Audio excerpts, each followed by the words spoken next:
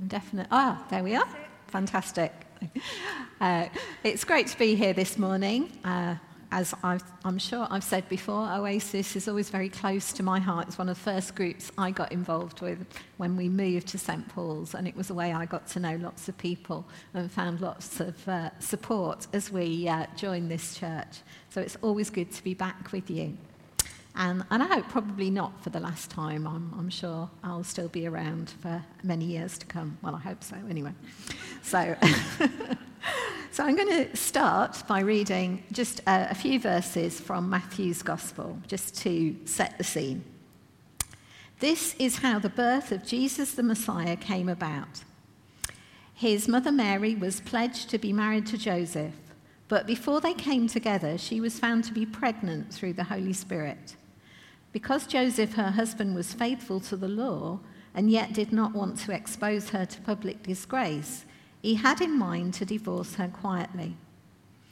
But after he had considered this, an angel of the Lord appeared to him in a dream and said, "Joseph, son of Mary, do not be afraid to take Mary home as your wife, because what is conceived in her is from the Holy Spirit. She will give birth to a son, and you are to give him the name Jesus, because he will save his people from their sins." All this took place to fulfill what the law had said through the prophet. The virgin will conceive and give birth to a son, and they will call him Emmanuel, which means God with us. So let's just pray before I speak. Lord Jesus, thank you that you came as a baby to be God with us, Emmanuel. And as we think about the implications of that this morning, I pray that you will be speaking to each one of us about what that means for us and how we too can bring God into the world. Amen. So I know you've been looking at different names for God this term, and it's really appropriate that we've come to this one, Emmanuel, at the start of Advent, where we think particularly of Jesus coming to earth as a baby and God being with us in human form for the first time in history. Emmanuel, God with us, points to the central truth of Christmas, that God didn't stay remote from all the pain and the mess in the world, but he chose to come down as a baby to live amongst it all. And as we look today at a world that seems increasingly dark and disordered, that is a truth that we need to hold on to more than ever before. So in coming into the world as a baby, Jesus brought so much to the world. And today I want to just focus on 4 things in particular. So I'm going to think about how he brought peace into a divided world, how he brought light into a dark world, how he brought hope into a despairing world, and how he brought love into a lonely world. And we'll think about those things in turn and just have a little bit of time to reflect on how we can respond to each of those things and play our own part in bringing those things into a world that desperately needs them. So first, let's think about how Jesus brought peace into a divided world. Now, of course, when Jesus was born, Israel was occupied by the Romans. And like any occupied country, there was fear and tension. We see the pictures and the videos from Ukraine at the moment, and the parts of Ukraine that are occupied are under siege. And we can imagine how difficult it was, how tense things were. There would have been restrictions on movement and trade. There was a lack of freedom. On top of that, there were different factions in the Jewish community with different religious groups vying for power and control. So into this far from peaceful world came Jesus the Messiah, coming not as a conquering war hero, as most of the Jews expected, but as a baby born in humble circumstances. And he brought that message of peace right from the beginning. Remember the angel's message to the shepherds: glory to God in the highest heaven, and on earth peace to those on whom his favour rests. Today, the world is more divided than ever, with conflict in Ukraine and many other parts of the world, and refugees fleeing for their lives. Even in parts of the world where there is peace, there seems to be increasing suspicion of people who are different and enmity between different groups. It's a world in which people are quick to take offence and slow to apologise or take responsibility.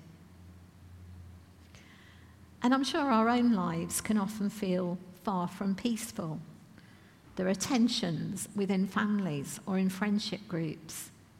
There are workplace conflicts, neighbourhood disputes, and politicians who can't seem to agree even with those in their own parties. So our world is one that needs Jesus' message of peace more than ever.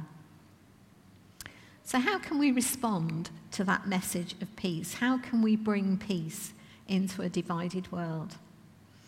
Well, here are just some suggestions, and I'm sure you can think of others. We can seek to bring that peace into our own situations. Where we have influence, we can try and bring peace. We can be a voice for peace. We can make time to listen to other points of view, rather than being quick to put our own point of view. We can offer forgiveness to people who've hurt us. And we can focus, and I think this is going to be particularly important in the church in the months to come. We can focus on what unites us rather than what divides us. So I'm just going to give you a minute or two now just to reflect on that. Think about, are there situations in which you could bring peace into a divided world, and just listen to what God might be nudging you to do. We'll just have a minute to do that.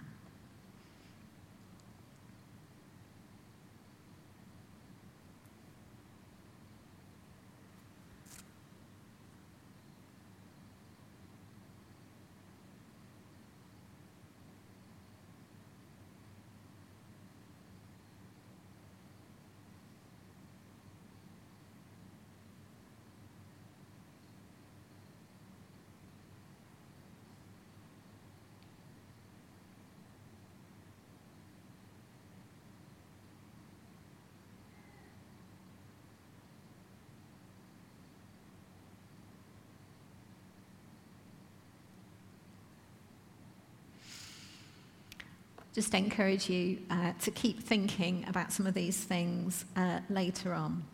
So let's move on to think about how Jesus brought light into a dark world.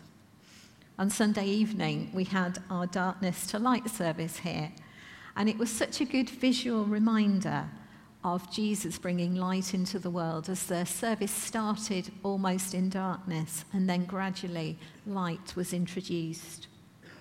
Lights are such a big part of our celebrations, whether it's the Advent candles, the Christmas tree lights, or the overhead lights in town. And isn't the church looking beautiful and full of light? At a dark and dismal time of year, they bring not just illumination, but a sense of joy and celebration. The world that Jesus was born into was not an easy world to live in. It was a world in which some of the rulers ruled tyrannically. Within a few years, Herod would order the killing of baby boys because of this rumour of the Messiah's birth. The story of the Good Samaritan, that I'm sure you're familiar with, paints a picture that would have been all too familiar to those who heard it, of a world in which even travelling between two different nearby towns could be quite dangerous. From the beginning, Jesus brought light into the world. The wise men followed that shining star to find him. The shepherds heard the angels as the sky was lit up. just visual reminders of the light that Jesus was bringing into the world. And later, of course, Jesus referred to himself as the light of the world, shining a light into the darkness of an evil world. Today, we just have to look at any newspaper or the BBC website to remind us that there is definitely evil in the world. A world in which people are exploited. Children are abused. People value money and possessions over people. We long to see Jesus' light in this world, bringing hope into these dark places. And I think if we're really honest with ourselves, we're probably aware that we each have darkness within us as well. There are so many ways in which we fail to live up to God's calling on our lives. As we read in Isaiah, we all like sheep have gone astray, turned each one to their own way. We all have need of that light that Jesus offers. Many of us carry guilt or shame for things that we know we've done wrong in the past, or we might have areas where we find it hard to forgive others who've hurt us. So how can we respond to Jesus' call to be light in a dark world? How can we bring that light into the world ourselves? Well, Jesus said, in the same way, let your light shine before others so that they may see your good deeds and glorify your Father in heaven. Here's some suggestions. We can speak out about the evil that we see in the world. We can call out things that are wrong. We can work with or support others who seek to bring light into the darkness, the food banks, the charities, the campaigners. And we can be honest with ourselves about the darkness that we carry in ourselves and allow Jesus to shine his light into areas of our lives that we might be ashamed of. And every day, the way that we live our lives can show people that there is a different way to live and can point people towards Jesus. So let's just take another minute now to reflect on that. Are there situations in which you could bring light into a dark world? Just listen to any nudges that the Lord might have for you.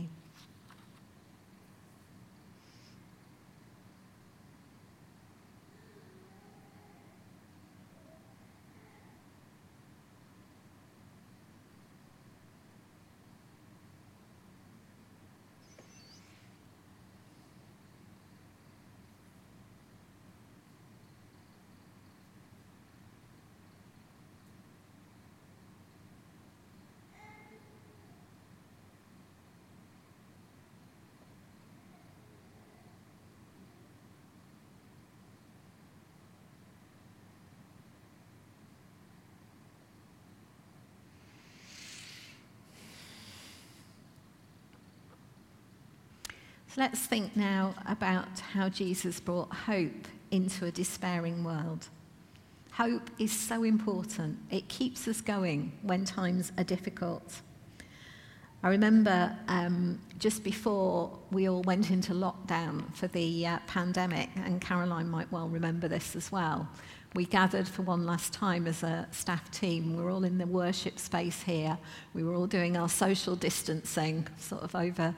And Adam, who was here then, was playing, and we sang together. And a lot of us were in tears because we knew it was probably going to be the last time that we would do that for a while. And as we were doing that, God just gave me a picture of this building full of people praising God again. I'm getting quite emotional thinking about it, actually. And I carried that picture through the next year and more than a year, probably 2 years, of that vision of this church full of people again. And I remember, I think it was only probably this September that it really felt we'd got back to that again. And I remember looking around one morning and thinking, this is what the picture was. This is what it was. And that picture gave me such hope during the pandemic when we couldn't meet together. So hope is so important. Before they found out that Mary was going to give birth to Jesus, she and Joseph, probably like all couples, had dreams of what their married life would look like. And that probably didn't include starting married life with a baby on the way, and trekking to Bethlehem while Mary was pregnant. There was probably a lot of fear in Mary's mind. She showed enormous trust in the Lord, but she was human. I'm sure there was some fear. The world around them, too, probably didn't contain much hope. There didn't seem much prospect to an end of that Roman rule. But the angel said to her, "Do not be afraid, Mary. You have found favor with God." It was a message right from the beginning of hope. And we too have the message of salvation and hope that Jesus brought into the world. For God so loved the world that he gave his one and only Son, that whoever believes in him shall not perish, but have eternal life. Today, for many of us, there are things to fear still. Might be health problems, financial worries, children and grandchildren facing difficulties or making bad choices in life. Many people are still fearful and living restricted lives because of COVID. And for all of us, I think the world probably just seems a little less secure than it did a few years ago. There is much to concern us in the wider world: financial instability, the climate crisis, maverick and unstable leaders. And there is conflict in many places of the world, and even the threat of nuclear weapons being used. And we need hope in our own lives as well. Our families, our friends, our neighbours need hope. The world around us is crying out for something to hope for. So how can we respond to Jesus' call to bring hope into our despairing world? In his letter to the Philippians, Paul advised, "Do not be anxious about anything, but in every situation, by prayer and petition, with thanksgiving, present your requests to God."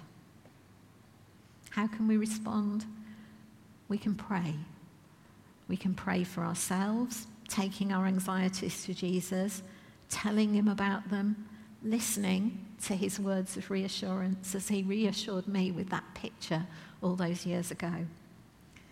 And we can pray for others, for those around us who are facing difficulties.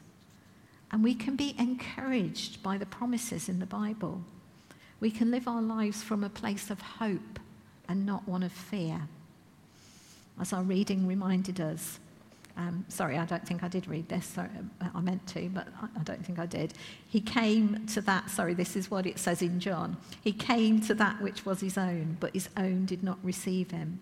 Yet to all who did receive him, to those who believed in his name, he gave the right to become children of God.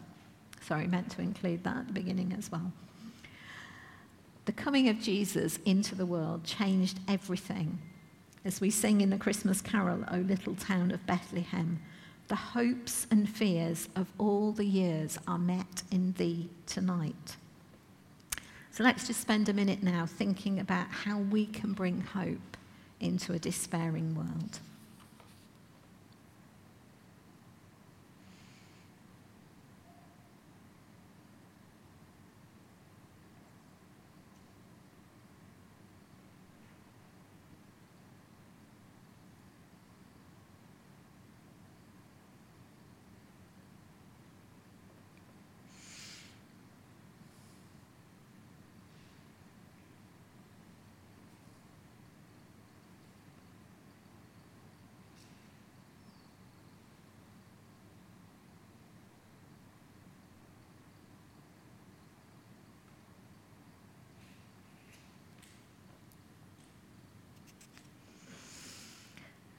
So lastly, let's think about how Jesus brought love into a lonely world. Love is so powerful. We were all created to love and to be loved in return. I wonder what situation Mary and Joseph found themselves in as Jesus was born. They might have been cut off from their families and friends because of the stigma of conception outside of marriage. They lived in a world in which people were suspicious of each other in an occupied society. Who was collaborating? Who was resisting? But Jesus came with a message of loving our enemies and doing good to those who hate us. And that was very countercultural then, as it is now. Today, loneliness is prevalent in a society that is superficially better connected than ever before via social media and electronic communication. Image is increasingly important and substance isn't. Personality has replaced character as the measure by which people are judged. It's all style over substance. There is so much need for love in our world. Children who come from homes in which they aren't loved can be emotionally damaged for their whole lives. Families tear themselves apart when love is withdrawn or expressed in the wrong ways or with the wrong people. Programs like Love Island give a distorted impression of what love is about and how it should be expressed. So how can we respond to Jesus' call to bring love into a lonely world? Well, we can build real connections with people, get to know them, not just about them. We can seek out lonely people in gatherings, look out for the people who are a bit on the edge. We can share Jesus' love with others. I'm sure there are lots of other ways as well. So let's just spend a minute now thinking about how we can bring love into a lonely world.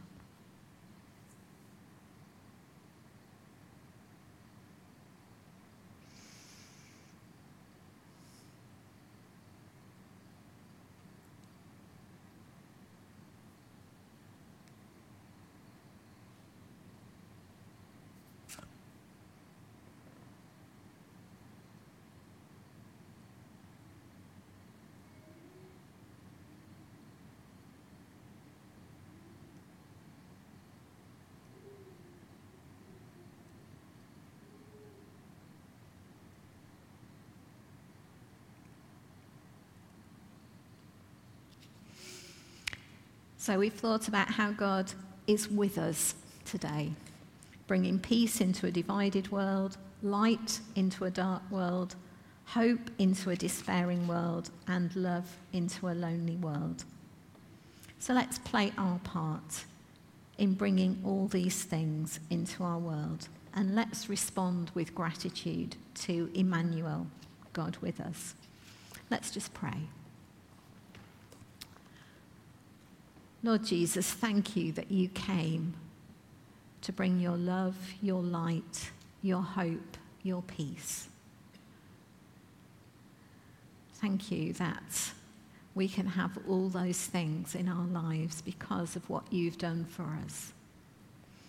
And we pray that you would help us to play our part in establishing your kingdom here on earth by bringing those things into the world in our own ways as well. In Jesus' name, amen. So I just encourage you as you go into groups to just have a think about those things and try to just identify maybe some small things that you could do in one or more of those areas over the next few weeks as in the run-up to Christmas. Thank you.